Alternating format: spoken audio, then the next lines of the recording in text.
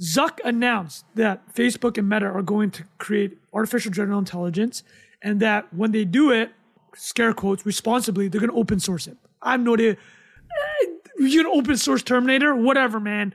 I don't know what that means, but we've obviously talked about Meta has been playing the open source game with AI. But to Jack's exact point, what did Zuck say in his Facebook or Instagram post announcing this move?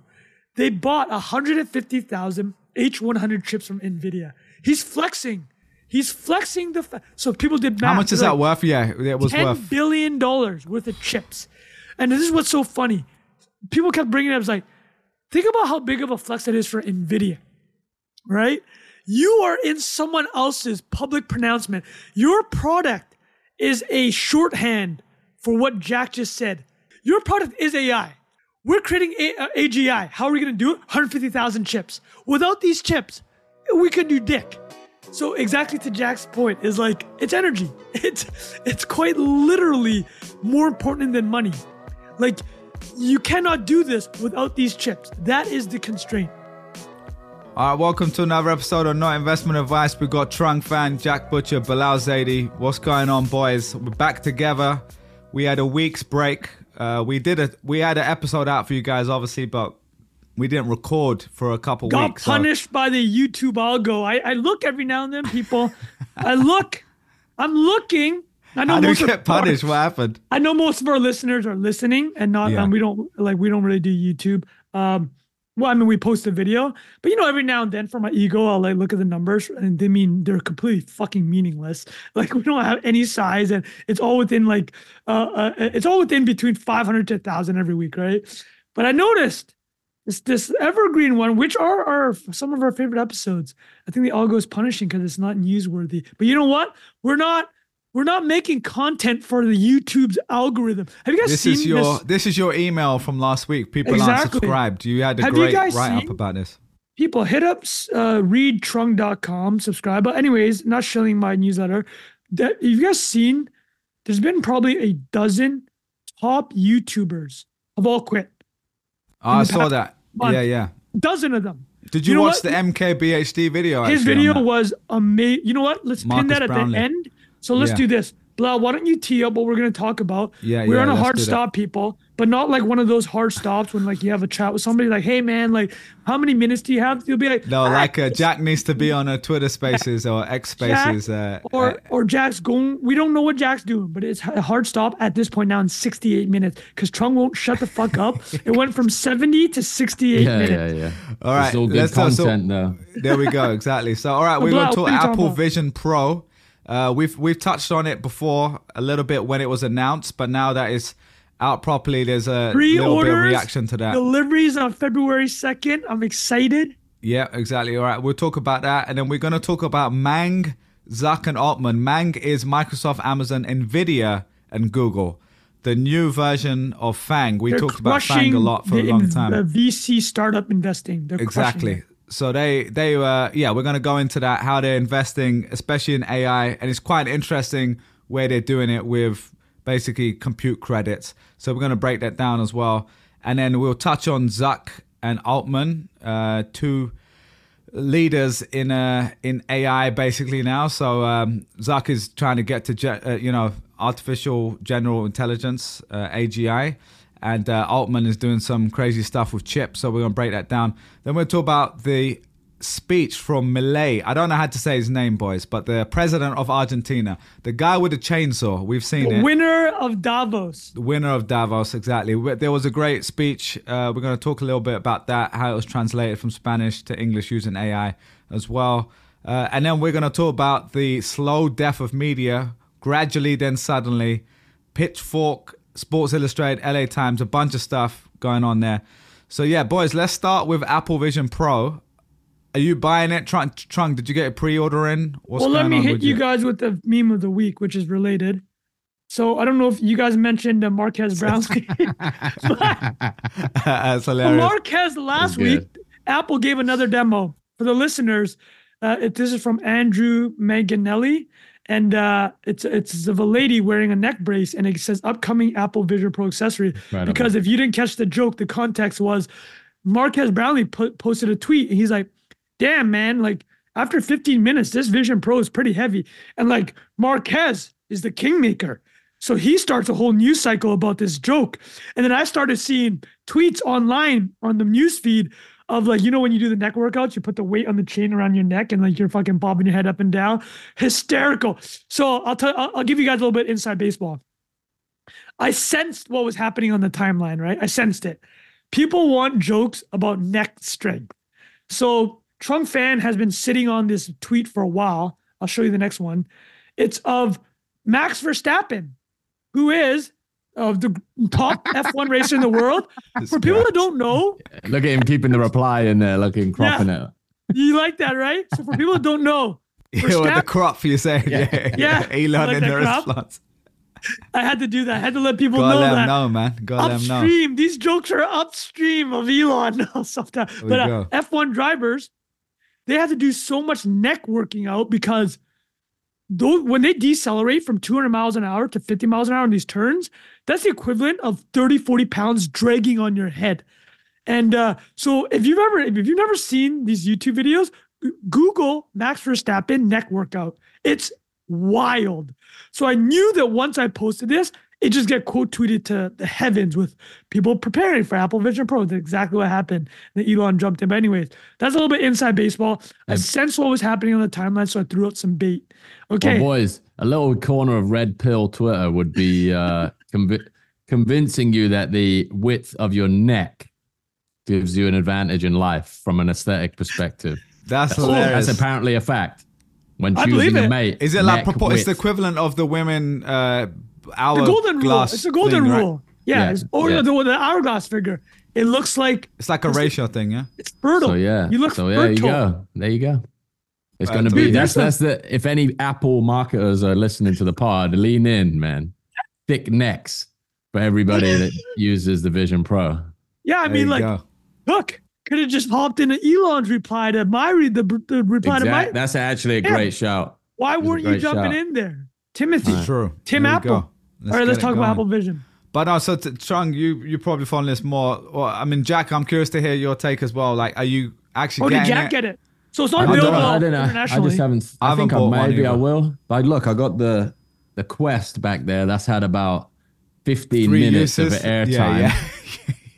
And I guess that's a different evaluation though, because it's like those are games and you're not in the Apple operating system. So I think it's not really a fair comparison. Obviously just a hardware similarity, but I don't know. Nothing screams at me like that I really want it. I should have it just to figure out what's possible on it, and I will get one, but it's not like paradigm shifting in the moment. I think over time, obviously, anything that Apple commits resources to is going to be a thing. But I just haven't gotten around to ordering one yet. But when I do, I'll give my take. What is it, like $3,500, right? Or $3,000? I think it's 3.5. Yeah. It's $3,500 without the accessories. I don't know if you all saw the neck accessory. The neck accessory. Yeah. The $200 travel kit, dude. First what of all, does a PlayStation 5 cost? $600 or something. But they sell those. Oh yeah, they sell. I mean, Apple's selling Vision Pro at cost also, pretty much. But yeah, I think PlayStation sold at cost. PlayStation 5 is $470. So it's like order of magnitude more than any consumer electronic product. Having said that, you got to really want to be in the game with it. It's sold out. The first 80,000 are gone. Oh, so to answer your question, Bilal, I did not get one. Because I'm in Canada. If I really wanted to, I could have shipped it to the States. I'm just going to wait till they freaking do it in Canada because I actually want to demo it. But I guess that's telling in itself. It's not like, oh my God, I need to get one, right? Like none of us have been like, and we're normally we're trying to get new stuff, generally speaking. But I'm curious to hear from people listening if anyone ordered, why you ordered it and stuff as well. But so the big thing here is the use cases, right? Like there aren't many apps for it. We were just talking about before we started. Well, there are apps. So this is the news story this week. This is the big news story. So the apps, there's 1.8 million apps in the Vision Pro App Store over the weekend. Some might have changed, might have gone up and down.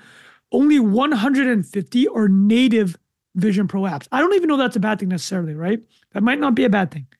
Because what Apple did do was it allowed, they gave software developers and any app owners if you had an iPad app, you could port it over to Vision Pro. It doesn't really change much. It just made it more amenable to the Vision Pro visuals. You're just gonna have an Asana board or whatever on your face or whatever. Like, yeah. I mean, it's like a tough format. The trade-off's so crazy with the weight of it. Like, it can't do what that thing does, right? And it's not designed to. You're not supposed to move around with it on. Is that right? You're just supposed to sit there and use your fingers and stuff to. Well, to your exact question, Marquez Brownlee, who everybody should be following around this, he actually says the Quest is heavier, but the battery is in the back of the thing. So his whole point was that it's in the back for the Apple or for the no, because the battery pack for the Apple is separate. It's an external pack. So he's basically saying those like, yeah, the Quest is heavier, but because the Vision Pro doesn't have the counterbalancing weight, it's actually uncomfortable. So like, there's all these trade-offs that have to be made, right? And somebody brought up an interesting point is that if you look at any of the visuals that are provided by Apple marketing, none of them show the external pack, obviously, because they want to be sleek. We're one piece, not one piece, but like, they don't want to show that complication, right? And just back to the apps quickly, because you bought the Asana board, you made a great point, Bilal. Because what's the alternative? So I'll give you some names that are not even porting over the iPad apps. Netflix, Spotify, and YouTube are not doing it. That's pretty wild. Yeah, it's pretty wild, right? Part of it, I think, is a big F you to Apple, because this is one way for them to be like, F you guys for everything you've done over the App Store the past decade without actually hurting themselves, right? Because there's not enough people using it yet for them to care. When there are 100 million people using it, you'll be like, oh, of course, we want 100 million eyeballs. But that basically sounds like what the standoff is. So like Apple, so from what I've read, so the best people read about this are Malik, space Malik, and John Gruber from Daring Fireball, and then Ben Thompson a little bit. But it seems like what's happening with developers is this. Over the past decade, Apple just not has been great to developers. They provide development kits, but they've just kind of been shitty, right? They're like, we created the greatest consumer product ever. True. We've talked about this podcast about App Store, software, hardware melding together. But because of that kind of ego they have, they're like, we're going to milk you guys. We're hitting you with this tax. You can't do external links. Antitrust lawsuits are happening past few years. They're trying to break the App Store monopoly. It is a monopoly. But the difference with Google and Bilal's former employer, which we have to talk about once a week, is Android. The difference with Android and Apple, you might have seen a couple of cases have happened where Android actually has lost lawsuits about their Google Play Store. And the reason they've lost, though, is because Android is playing themselves as like, we're open. Anyone can use Android. We will work with any OEM, original electronic manufacturer. We're not forcing you to use any of our Google stuff. They really are, though. Like, if you want the best version of Android, you have to install Gmail, YouTube, all those apps, right? So they're losing these cases. Whereas Apple's whole position is, we're special. You're going to pay our tax, right? And that's why they're not losing their cases. They're so upfront about it, but it's costing them these developer relationships. So I'm going to throw that out to you guys. What do you think about this? Goes to the App Store question, right? So why don't we answer that specifically? Give me your thoughts, because we haven't spoken about App Store in a while. How much do they get to milk people because of what they've created? And then now it's kind of biting them in the ass. So any thoughts around that? Jack, any thoughts? I mean, I think we've talked about this before, and the idea that like the 30% tax really on the in-game purchases feels like, in my mind, where it goes too far. Like 30% on the initial distribution of the product feels fair and feels like, the infrastructure that they built is so insane, and obviously the cost that it took to create that. But then what's killing the applications is accounting for that 30% in whatever you develop. I feel like that stems like beyond the install, right?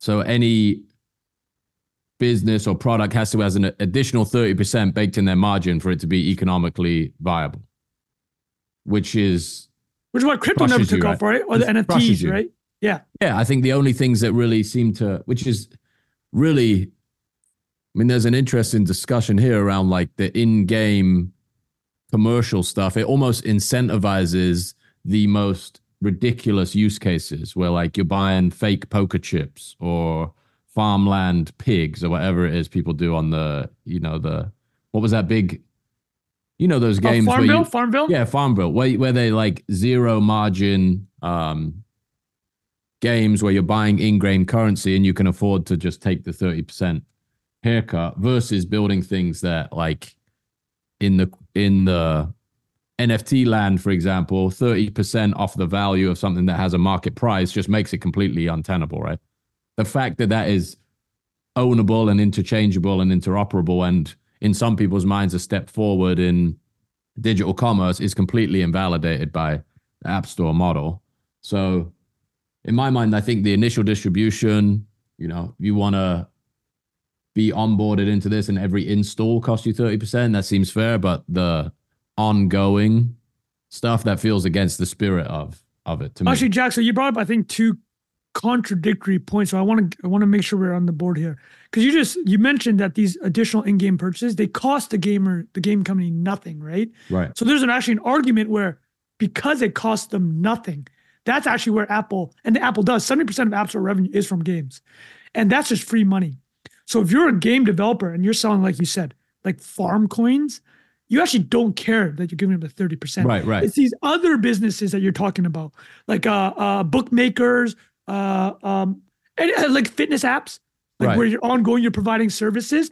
That hurts. So like, would you agree with that tease out? Whereas like gaming actually, because the variable cost of delivering one more unit is zero. Well, but if you're a fitness app and you're like I think that's where we're at. It's like gaming, but these other services that actually, if there's an ongoing 30% hit, because it actually costs you to deliver it, that will kill your business. No, I think gaming, I think everybody should have the same rules applied. I'm just saying like they've gotten away with it because of the gaming mechanic and the zero cost of replication of points, right? Where arguably more useful and productive things could have been built without that 30% tax, like the services that books is a great example, like the Kindle thing. Like you could make an argument that more people would be reading and learning if there wasn't the 30. We need to explain the Kindle thing, how insane it is. Yeah, because you go on through it? When you go. I did it a few days ago. Like you go to buy a book on the Kindle app on like your phone or whatever, and it says you essentially need to go to your desktop. It's insane, dude. Yeah, it's insane. And Spotify is the same, I think, right? Spotify, I think, has the same. And so even Audible, I think you basically buy with a credit. So you've prepaid kind of like elsewhere, and then in the app you can press buy with credit, but you can't. If you say like buy this for $10, they don't basically allow you to do that. And it's just go ahead. So I was going to say another recent example is the Twitter subscriptions, right? Like through the app, they actually mark it up by 30%. They charge it more. Yeah. Which that would be an interesting way for everybody if they like organized on the app side and said, hey, you can go and buy it here for 30% off, or you can do it through the, like, most consumers are blind to the 30% tax, right? We're reading all this stuff and understand. I did that as well, like on the Twitter X stuff. Like one time I needed to pay for it, and I just did it because it's in the app and you press it really quick. I wasn't even registering how much it was. And it was like $12.99 versus $9.99 or something. Yeah. And then when I went on desktop, I was like, wait a minute, is that the same? And I checked, and then I finally realized. I don't think it even said like in brackets or something, this is an iPhone version, like price or something. Maybe that's in their terms. Maybe they can't. Maybe you're not allowed to do that. Maybe they can't call it out or something like that. Yeah, there's a probably so. But that is kind of like DoorDash. Like if you order on DoorDash or Seamless or whatever, and you regularly go to a place and you're like, why are they charging $17 for white rice here? What's going on? And it's just like the markup is because they're adding all these different things. You know what I mean? The side, when they hit you on the menu is like, people also tried this, and it's always the add-ons, right? When you go to the grocery store, they throw you those high margin magazines and candy bars. Yeah. Bro, the $5 rice is one of the biggest rackets. It's so ridiculous. $5. It's so ridiculous. It's keeping my Vietnamese restaurant. It's keeping them alive, keeping Hung's Faux Palace going. So I'm paying $5, right? You gotta do it. No, that's great. That is another great example. That's another great analogy of like you mean the markup just getting bled. by the platform for distribution. But that's completely. Distribution. The one thing I'll say is, what is it? What is Jack Butcher tattooed on his forehead? Distribution is king. No, but Jack, I would say I actually think DoorDash, Seamless, etc. For where I live anyway, maybe in other areas it's different.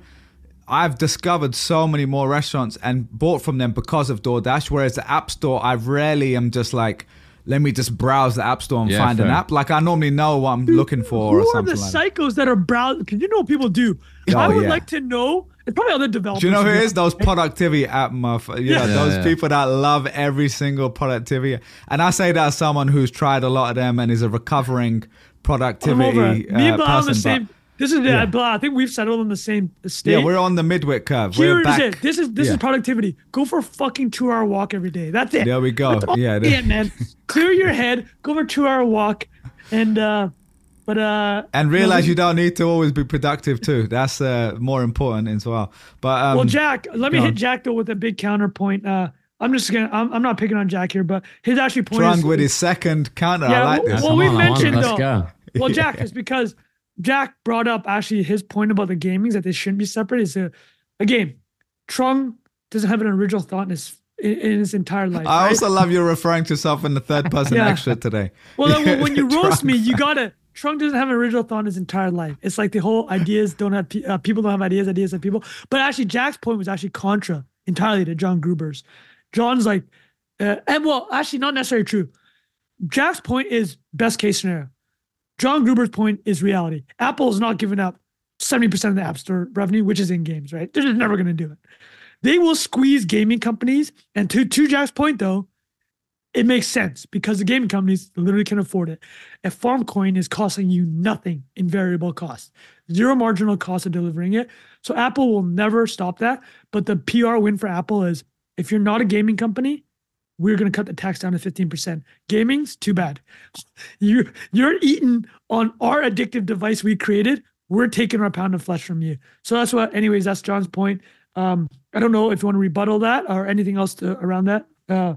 If not, I had one more thing about Vision Pro, but other than that, Jack, anything else? I reckon, like, I think we had this in one of the AMAs recently where people like, what's the most corrosive thing or what's like a thing that we'll look back in at 10, 20 years and it'll be, and this is not about Apple. This is just about like the idea of the endless in-app purchases for something that you don't own or have no claim of ownership over is the most insane.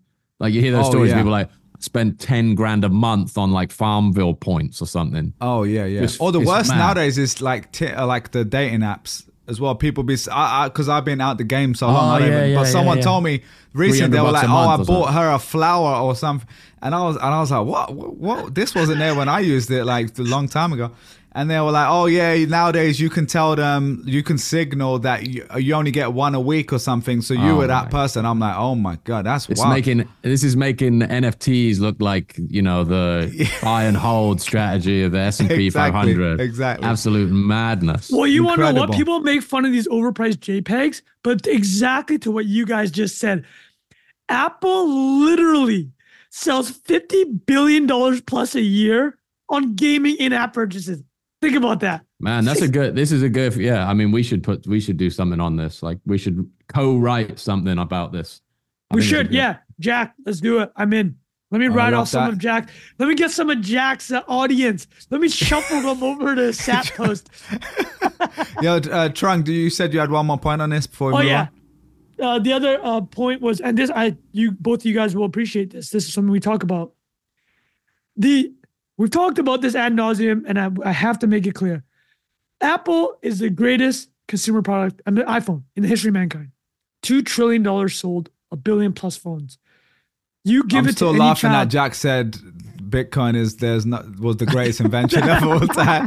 Sorry, I had a flashback there when you said the greatest of all time. I might have to check the comments to see when we brought shout out somebody in the comments. I'm detouring again before finish my Vision Pro. Somebody brought up a great point. Somebody wrote in the comments to the YouTube a clip that said Trung Jack Blau forgot Haber-Bosch process as the greatest invention ever because Barely didn't mention it, and Barely is a thin wrapper over ChatGPT. So blame ChatGPT. No, So the Haber-Bosch project is you fix nitrogen. For people that don't know, you need to fix nitrogen to make basically manure and fertilizer. And before this invention, so Fritz Haber invented it, and or was it Bosch? Either way, Karl Bosch, German dudes that also invented dynamite. So that were involved in the invention of explosives. But TLDR, without the invention of this process, you couldn't fix nitrogen. And if you can't fix nitrogen, you run out of fertilizer, basically. Because you know what they did in the 1800s with fertilizer? Fucking bird poop. There's like this bird poop island. You guys probably know Bolivia. Is it Bolivia or Chile? I think it's called Manhattan. There's a lot of bird poop. There's a lot of bird poop, yeah. No, but there was a like at the time, inflation adjusted, multi-billion-dollar industry where you just scoop bird poop off this island off the coast of Latin America. That's because wild. Bird poop has nitrogen in it. Wow. Anyways, that's a fun fact. That's a real probably fun saved fact. Probably saved a billion people's lives, to be honest. Okay, wow. Back to Vision Pro. Thank you for the YouTube comment, by the way. Vision Pro is great point. iPhone, you give it to a kid, iPad, immediately. By the way, I was just cracking up. I was just going to say, we have to get C4 sponsor for like the rant, the Trung rant, and we retroactively apply it. Like, this next train of thought is sponsored by C4. I will say, do you know what's like crazy? The amount of people who have been commenting about C4. Like, I literally only know about C4 because of your thing. I was in London. There was people I spoke to. Well, it was a friend of mine who listens to pod. And he's massive, he's listening to this right now, massive gym guy. Like, the most beautiful hench man. Yeah, just and he was like, man, I might have to. How's your boy's neck? Thick What's neck. The neck look it's like? thick. Huge neck. Oh, his. Oh yeah, definitely. I mean, his arm is bigger than my whole head. He does Incredible. shrugs. He has a full day to shrugs. He does pull day, push day, and just shrugs. Shrug day. All right, back to let's keep it on track here. That's my job. So an iPhone, iPad. You give it to any kid, dude. You give an 18-month-old an iPhone. These guys will be in the settings, changing the lightings, and like they know everything, right? It's instantaneous. This is a problem with the Vision Pro. You want to know how much time the Apple Genius Bar they've carving out for the Apple employees? They're teaching them to do 25-minute demos. So you're going into the retail store, okay? They're gonna fit you with the proper lenses. They're going to have the light blockers. So you have to buy these light blockers to cut out any light to go inside. They have these straps that you have to do. There's like 100 different strap sizes. How much friction is that? Yeah, that's a lot of friction, man. If Apple can turn Vision Pro into a $50 billion product, which it probably will, like it's Apple. Tell you what's great about it. It goes against everything to do with computation. Apple's entire thing is about making compute instantaneous. It's to make idiots like me know how to use computing products instantaneously. They're doing 25-minute demos. So this might be their greatest achievement ever. I think it's a real, like the old, we've probably all studied this at school or whatever, like the adoption curve, like we've talked about on the pod. Obviously, you get innovators, early adopters, early majority, late majority, laggards. And the innovators, it's like a bell curve. And the innovators normally like 2.5%, I think, or 5%, whatever the percentage of population is. And the example I always remember learning was like flat screen TVs. Remember when they came out and they were like $3-4 grand. Like if you really wanted one, you had to pay like premium money. And the only people we saw originally was like Ludacris on Cribs, right? Like he's got one in the bathtub and all that. And back then that's what you wanted. And then now you get one for like $300. And I've literally had one for 10 years and it's $300 or something. So if you look at the price kind of curve, I'm assuming they're just right in that early stage. And this maybe if you go 5 to 7 years later, this is maybe $1.5 grand. I don't know. Do you think the price will change? Because they also have a price positioning too, right? Oh yeah, they'll get this thing. True. They will push this thing down. Well, to our point, why don't we wrap it to the initial point? How about let me ask this to end? I got a fucking chopstick. I was stirring my coffee electrolyte drink with this thing. We have a chopstick as well. That's incredible. Okay, let me ask this. What price point would you jump into the Vision Pro at? I think this is an important question. Today, if they how much of the equivalent That's like of sub $1,000. Yeah, I would say like 1,000 is a clean number. Okay, a G? Okay. Here's a crazy thing. I would happily pay more if it was really good. If I was like, oh wow, I can do stuff.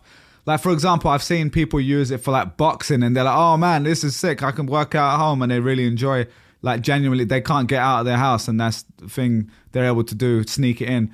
And if there was something like that, I'm like, oh, that's kind of interesting. But I don't have any need for that personally myself. You know what I mean? Well, Quest they need to Pro get it. Is 1,000. Okay. By the way, though, boys, one application for this, I don't know how good it is, but the pod. Imagine if we did the pod in 3 spatial.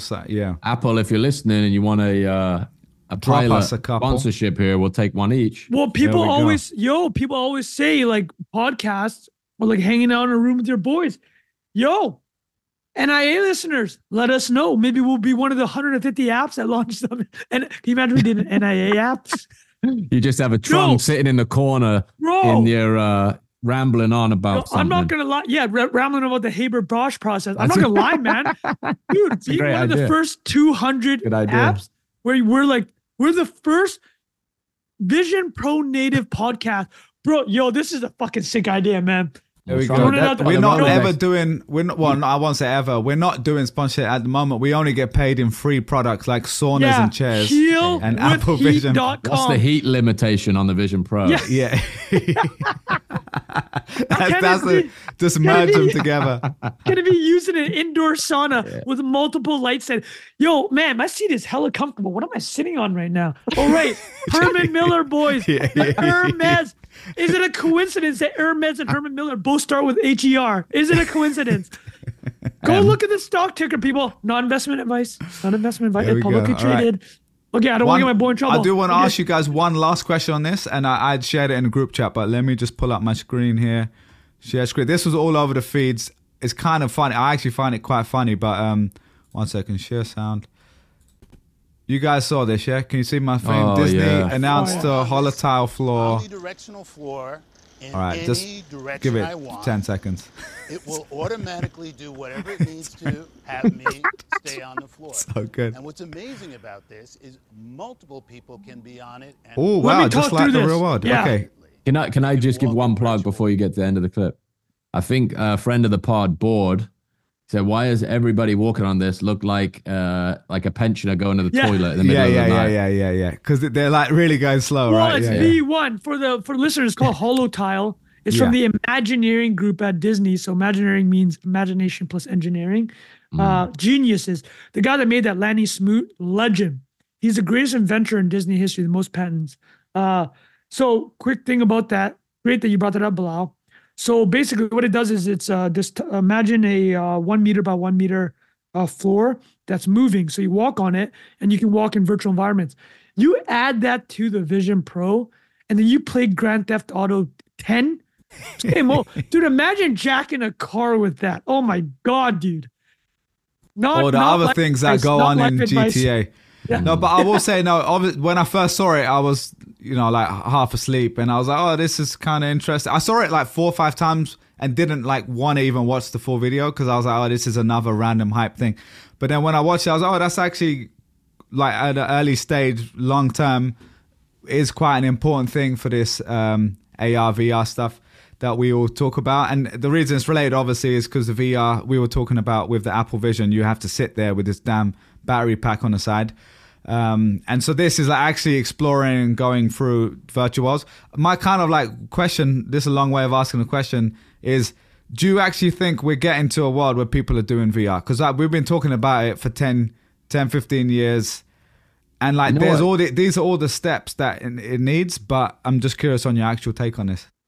I feel like this is kind of the barbell strategy to it, right? Like the opposite end of it, like what we first assumed VR would be is like you're fighting Mike Tyson in your living room, like chucking your fists around and running around to the edge of the room. And this is just like, no, like instead of sitting and staring at your screen for 8 hours a day in a chair and having to sit a certain way, you could just like lay on the sofa and do your job, like post-pandemic remote work world.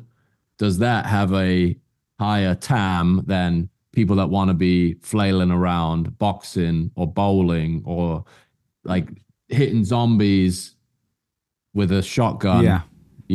It feels to me like this is the this is the opposite end of the like go to market, just in terms of like what you're going to be doing on there. It's like writing emails, doing meetings, and like it still seems almost as superfluous and like the adoption of that, I think at first blush feels like, yeah, maybe it's not going to happen, but it is a completely different approach. Like it's a completely different, I don't know what those 150 apps are, but I would bet most of them lean towards like video conferencing, writing email, the stuff that you do with your Mac, right? Zoom and the Mac, the it. Mac is not a gaming platform and hasn't ever been, right? It's like that's been I think the iOS is more of a, like that took off as the gaming platform within the Apple ecosystem versus like the Mac Pro or whatever that was always pitted against PC it's like Steve Jobs said, right? You nailed it. Mac is the bicycle for your mind, right? Helping creatives, helping people with Photoshop and etc. Agreed. I think I was just looking while you guys was talking.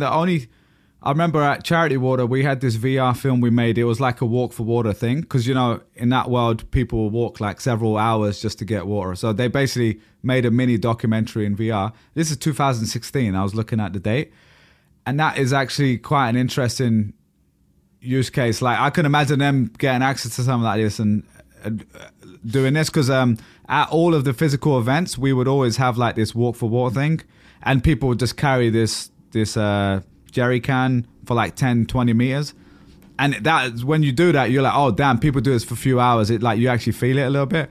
And I remember this VR film, this dude coming off, is pretty well off dude, watched this, like was left kind of like in tears, and like gave a massive donation.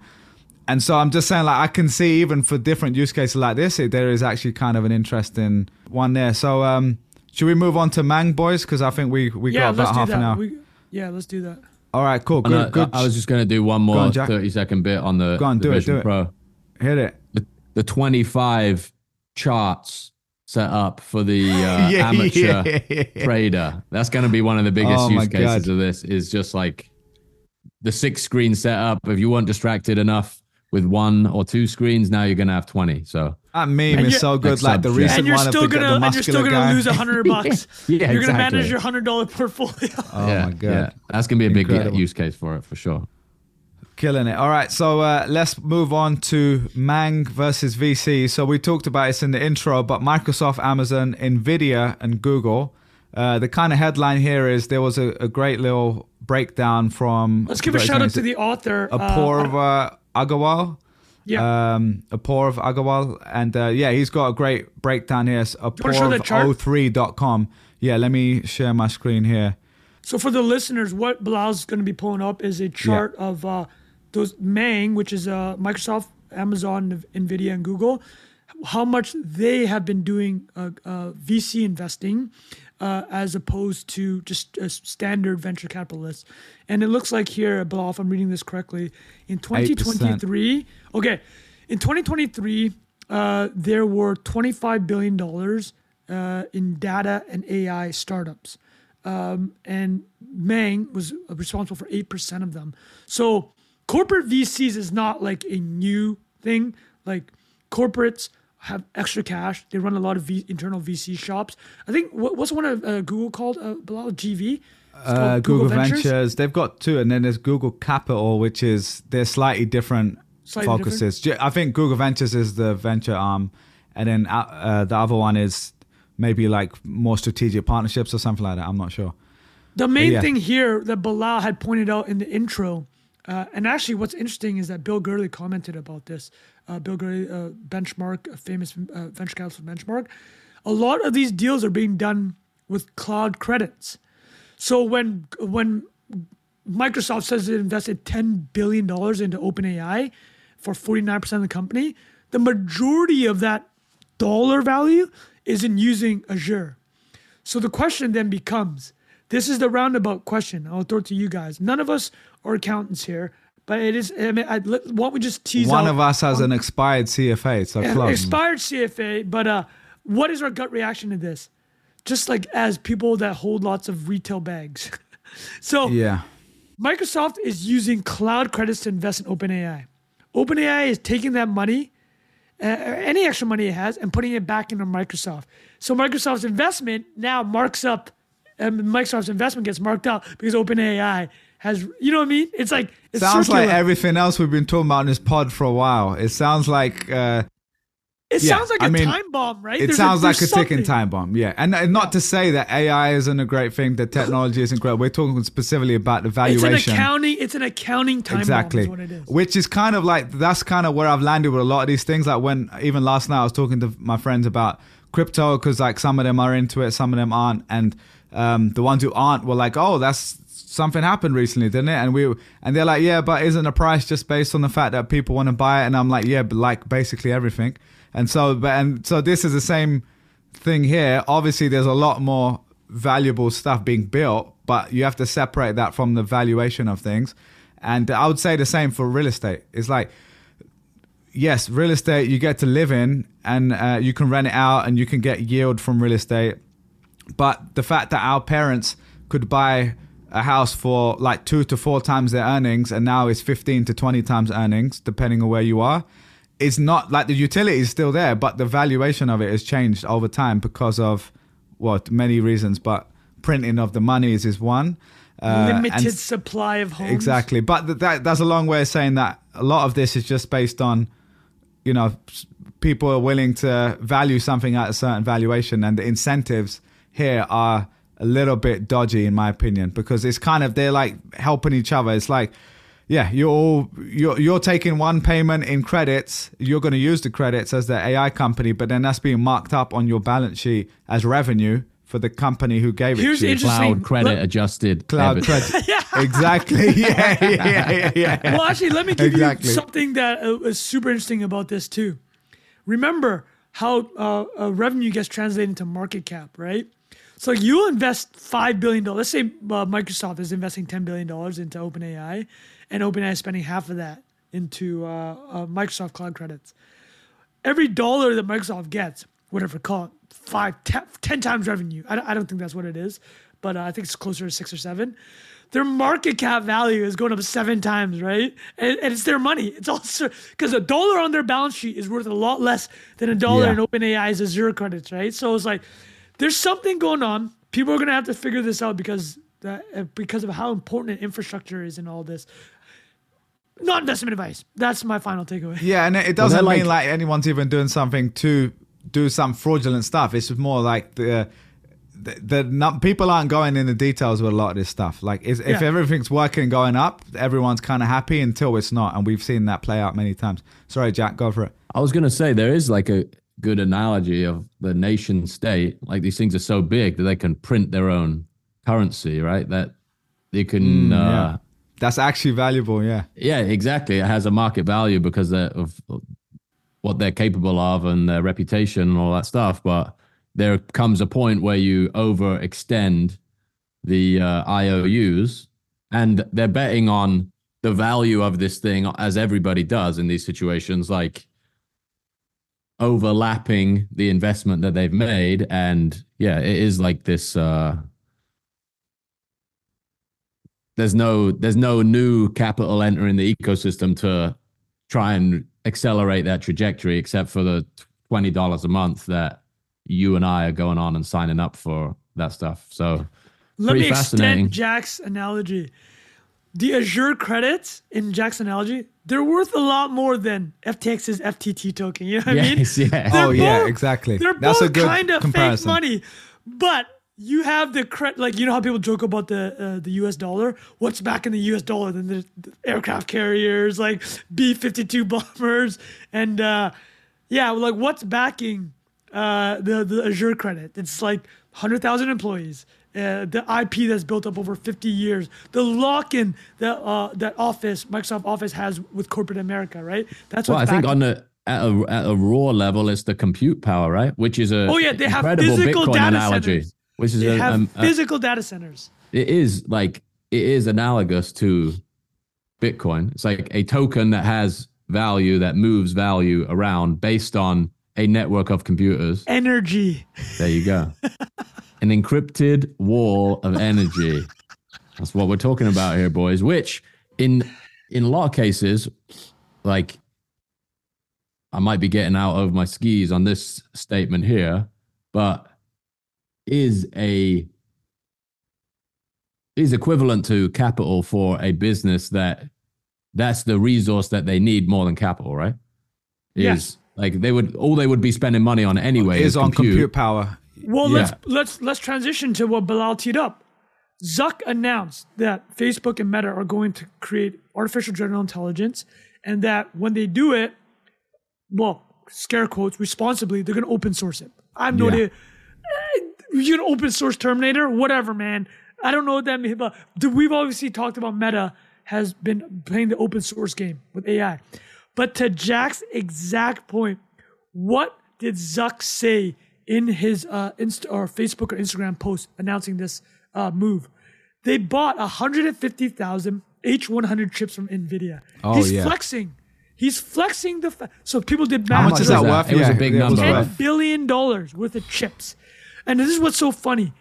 People kept bringing it up. It's like, think about how big of a flex that is for NVIDIA, right?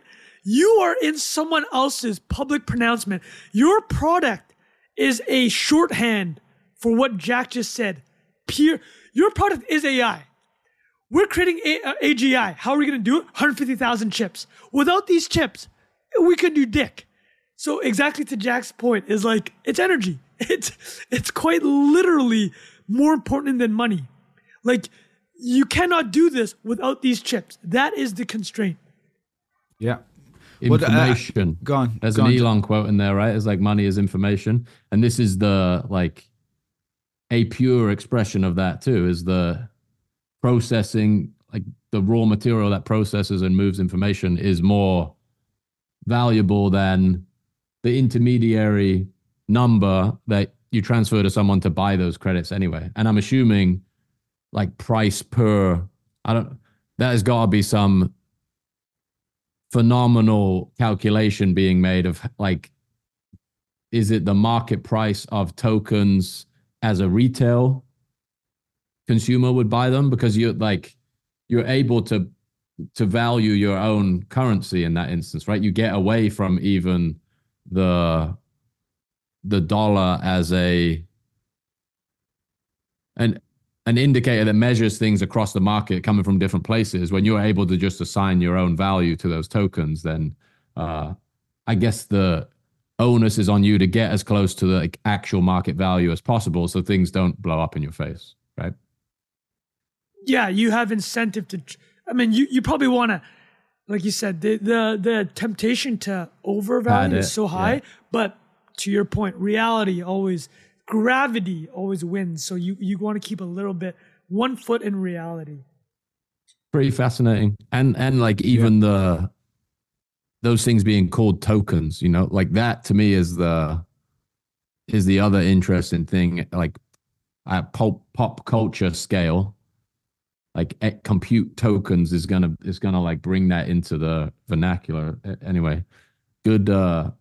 That's a good one, boys. Yeah, good bands, boys. Pretty cool. All right, so should we? I guess Zach and Altman. We kind of touched on Zach. There's not that much on Altman. Even Altman is a headline. He's basically seeking to raise billions for a network of AI chip factories. We've touched on it on the pod before. So the main takeaway is this is direction things are still going in, and there's a lot of big moves being made, and there's a big new VC in town.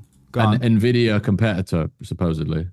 Yeah, he wants to basically. I'll tell you something. The last thought I'll have on this is like the Taiwan's a big choke point for all this, right? So like this has interest for can you do it?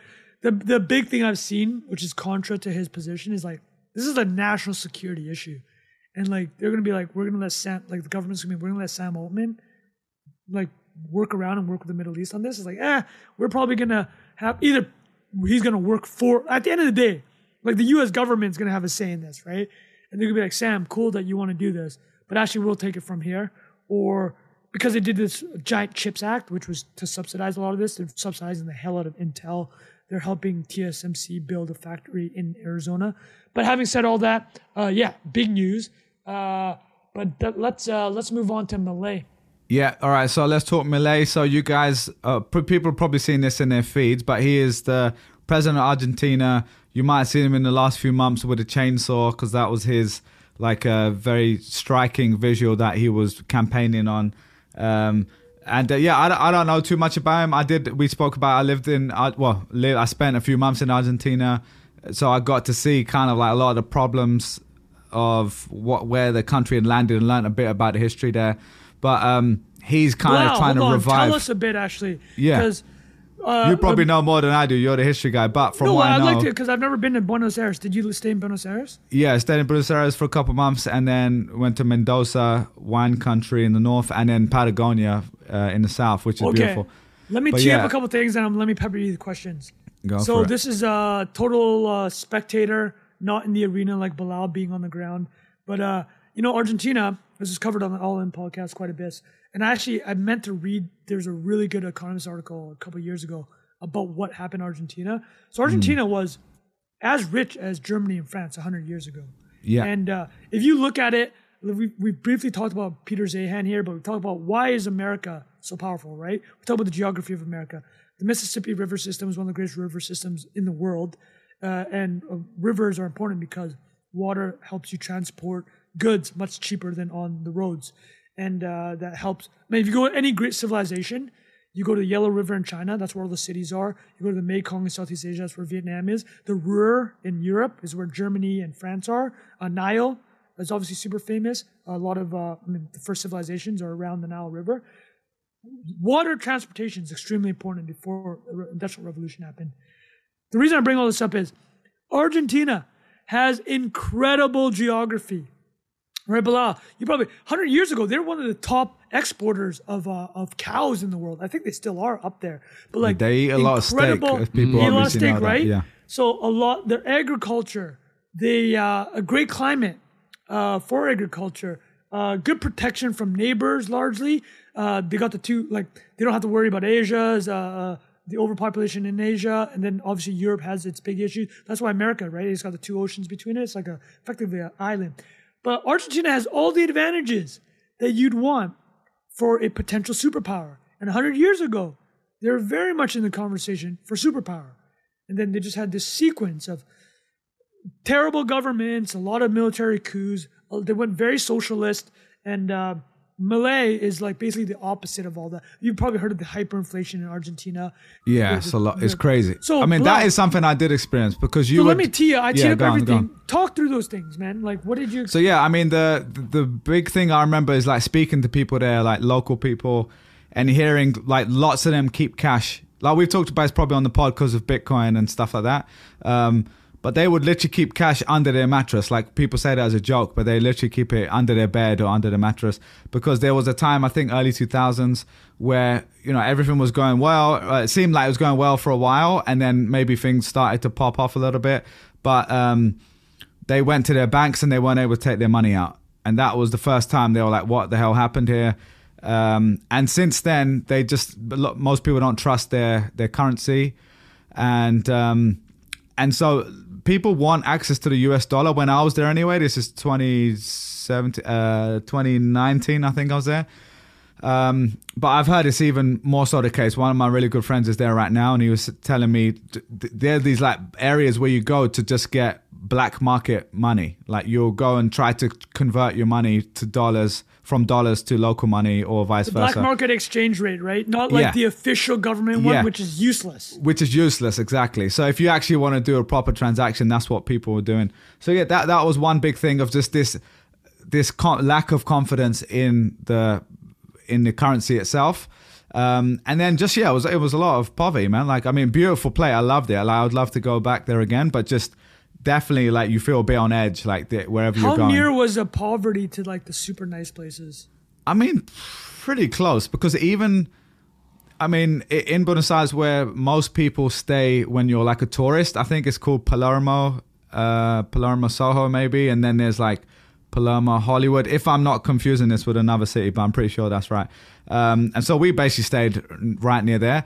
And even in those areas, it's like, very modern, expensive, like for the local area. Obviously for us, it's quite cheap, but just has like nice restaurants, cafes, stuff like that. But even there, you'd see people coming in, like people would get jacked. Like while I was there, I saw that. And so luckily I never did, but like a lot of people that we met said they were just during the day walking down the street in a bar, and like they'll get surrounded and get jacked by people and stuff like that. But I heard that and I never saw it myself properly. So, it's one of those, you can't tell if it's just like people's stories getting the better of them. But anyway, so that's the sort of stuff I'd see there. And so, it was just a lot of the history. Obviously, after the World War, I think there were a lot of people that came from Europe. I think that's when a lot of the Italians came there. They have a lot of pride. They have really beautiful culture, but they're kind of like, they've always seen themselves as like the Europeans of South America, is what I've been told, because of that history coming from Europe. So, All right, let's talk about Milei, the Argentinian president. You said he won Davos. Trung, you want to tell us a bit more about this? Yeah, just the last thing I say is like the speech obviously was big. He was just going contra everybody there. Said the government's getting too big. They're applying these socialist policies that have sucked hard in Argentina. He's like, just look at what happened to our country. But the real reason he won, in my opinion, is he flew there in commercial. He flew on commercial. Dude, that's just good, man. Dude, we're talking about the chainsaw earlier, how he uses chainsaw to cut all these policies. That's just good politicking, man. That's just a good politician. Counter positioning. Everybody's flying in a private jet. I'm going to go commercial. This is a Jack Butcher thing. The contrast. Did you see, have you seen this interview with him where he's an economist, right? So he uses all these financial metaphors. He's like, politicians should suffer for the decisions they make. A derivative never has more value than the underlying asset itself. Therefore, a politician that represents the people should never ascend the value of the people themselves. How powerful is that? Jack, you're a messaging guy. You need to do a visualization of that. He is he's cutting through right now for sure. With the chainsaw. Mm-hmm. You seen that video of him on the whiteboard? Oh my god. Unreal, man. Incredible. Unreal. All right, let's do the last topic. I know Jack's got a boogie, so why don't we just fire through this? Yeah. And Jack, if you need to leave any time, just let us know. We can just chat about it. But that was on Milei. I will say people should check out the video. We can put a link in the show notes. He gave it in Spanish, right? But there was this video going online where they translated using AI to English. And it was pretty cool. There's I think it's 11 Labs and Hey Gen. They're the two things that were used there. I think 11 Labs just became... dropped the ball here. We could have gone viral. You could have been that. Yeah, but I think 11 Labs just became $1 billion unicorn company as well, very recently as well. So, anyway, so let's talk a little bit about Pitchfork and the slow death of media. You said it gradually, then suddenly, Trung. What's going on in the media world here? Well, let's tee up Jack, because I know he likes that one. Jack, what is the gradually but suddenly quote? Who is that from, and what is it referring to? Putting a lot of faith in my memory here. Ernest Hemingway, right? Correct. How did you go bankrupt? This dialogue from an Ernest Hemingway novel. How did you go bankrupt is the question, and the answer is gradually, then suddenly. No, it's gradually, then all at once, wasn't it? I think it's gradually then suddenly. So I believe it's from The Sun Also Rises. But is it from Sun Also Rises? Yes. I'm not sure. 2 ways. Okay. He said, how'd you go bankrupt? We missed a good part of it. 2 ways. Gradually, then suddenly. All right. There we go. There's the full quote. One of the greatest lines ever, right? The whole idea is it's like the idea of boiling a frog. It's like when you put a frog in a pot of water, you can boil it to death. It's like they don't realize what's happening until you're dead. The water's boiling, right? But basically, media has been dying for 20 years, traditional media. Everybody knows the newspaper example. Newspapers had a local monopoly because they ran on printers and they ran the trucks that delivered newspapers, right? And the internet comes, destroys it. So a couple of points I'd bring out here, and I point you to, and then I'll leave thoughts with you guys to reply on. Derek Thompson from the Ringer's Plain English podcast had a great podcast about the death of media. I think it came out this morning, actually, or yesterday. And he brought up some very good points. We will be familiar with these points, but he made it in a concise 40-minute chat. So what did the internet do to the traditional media package, right? I'd say 2 things. Media is a bundle. typically you'd have classified ads, which made a ton of money, combined with international reporting, so maybe a war in Iraq, with local reporting, right? Each of those individually, they're not worth as much, and people are only willing to pay for X amount, right? Because the New York Times, which is the most successful version of this, what is the New York Times really? It's honestly, it's a Wordle. It's the cooking app, right? And what's the other one? Wirecutter. It's the games, right? It's reviews, like a games and cooking app. Yeah, it's a lifestyle thing. Basically, it's classified reviews. Wordle is like the crossword or whatever that you used to do in the back of your... Yeah, that's what people really are paying for. And they're taking that money and subsidizing real reporting, real fact checking. And for people who don't know, 20 years ago, 90% of New York Times revenue is advertising. Now it's 80% subscription based. And subscription based, the problem with media that we're finding out is it's winner take all. We know this. We talk about it all the time. How many newspapers are you going to subscribe to? I'll give you an idea. The Washington Post, which also had major mind share, it's losing $100 million a year. It's owned by Jeff Bezos. Mr. Tech Media is losing a ton of money every year. LA Times just laid off 40% of its staff. It's also owned by Patrick Shin-Chung, which is it's a billionaire. He's a biotech billionaire, very smart guy. But the New York Times is running away with this kind of like, who do you go to for hardcore factual news? And it's hitting everybody else. And I'll leave it with this. Derek Thompson brought up this point. He said these middle publications, somebody like the Sports Illustrated that could have survived in the subscription world in the 90s, somebody like Pitchfork, which is a 2000 plus publication, which is ad based, but it could still be standalone and not get stuck because the ad market's getting destroyed, right? For media. Basically, you could be a solo creator. A lot of solo creators of Substacks are crushing it. Or you are basically a New York Times, which is like the Death Star for media. He called New York Times the empire, and then these solo creators like Substack, city-states. Those two things can survive. Something we've talked about in this podcast. The middle is going to get gutted. If you were 20 years ago a very popular local newspaper, if you're Buffalo's top news site 20 years ago, you're not competing against New York Times anymore, because somebody in Buffalo, they're just gonna go to the New York Times. Because one big thing that did happen in the past 20 years is people care a lot more about national politics. And national politics has become basically like the WWE, right? It's like you care about Trump v. Biden instead of local politics, even though you should care about local politics more. So I'll throw all those thoughts out there. Any last thoughts from you guys or thoughts before we wrap up, because I know Jack has to leave?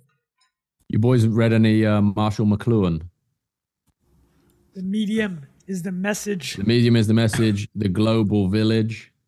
That idea of, this is written in the 60s, but the commentary on electronic media condensing the narrative, which basically just tracks with what you're saying about there are these singular voices and things start to consolidate. And yeah, as is the case with everything, basically everything we talk about, like middle being no man's land. Even these brands that had like massive cult followings, that the backlash to them is so extreme that they built this they just have a terrible business model, right? Like they create stuff that people want, but that is not always enough, especially if you're on the internet where there's always someone competing for that attention that was willing to do it for less than you are. To run it back, we got to reference episode 66 on every conversation we have. Is just like the competition that exists in media is so extreme. So if you can't carve that niche out, it's very hard to win. I got to run, boys. There is no second best. There is no second best. No, that's a great way to end it. No, perfect. Nice one, boys. Thanks for jamming with us, everyone, today, and we'll see you next week. Cheers. Bye-bye. Peace out.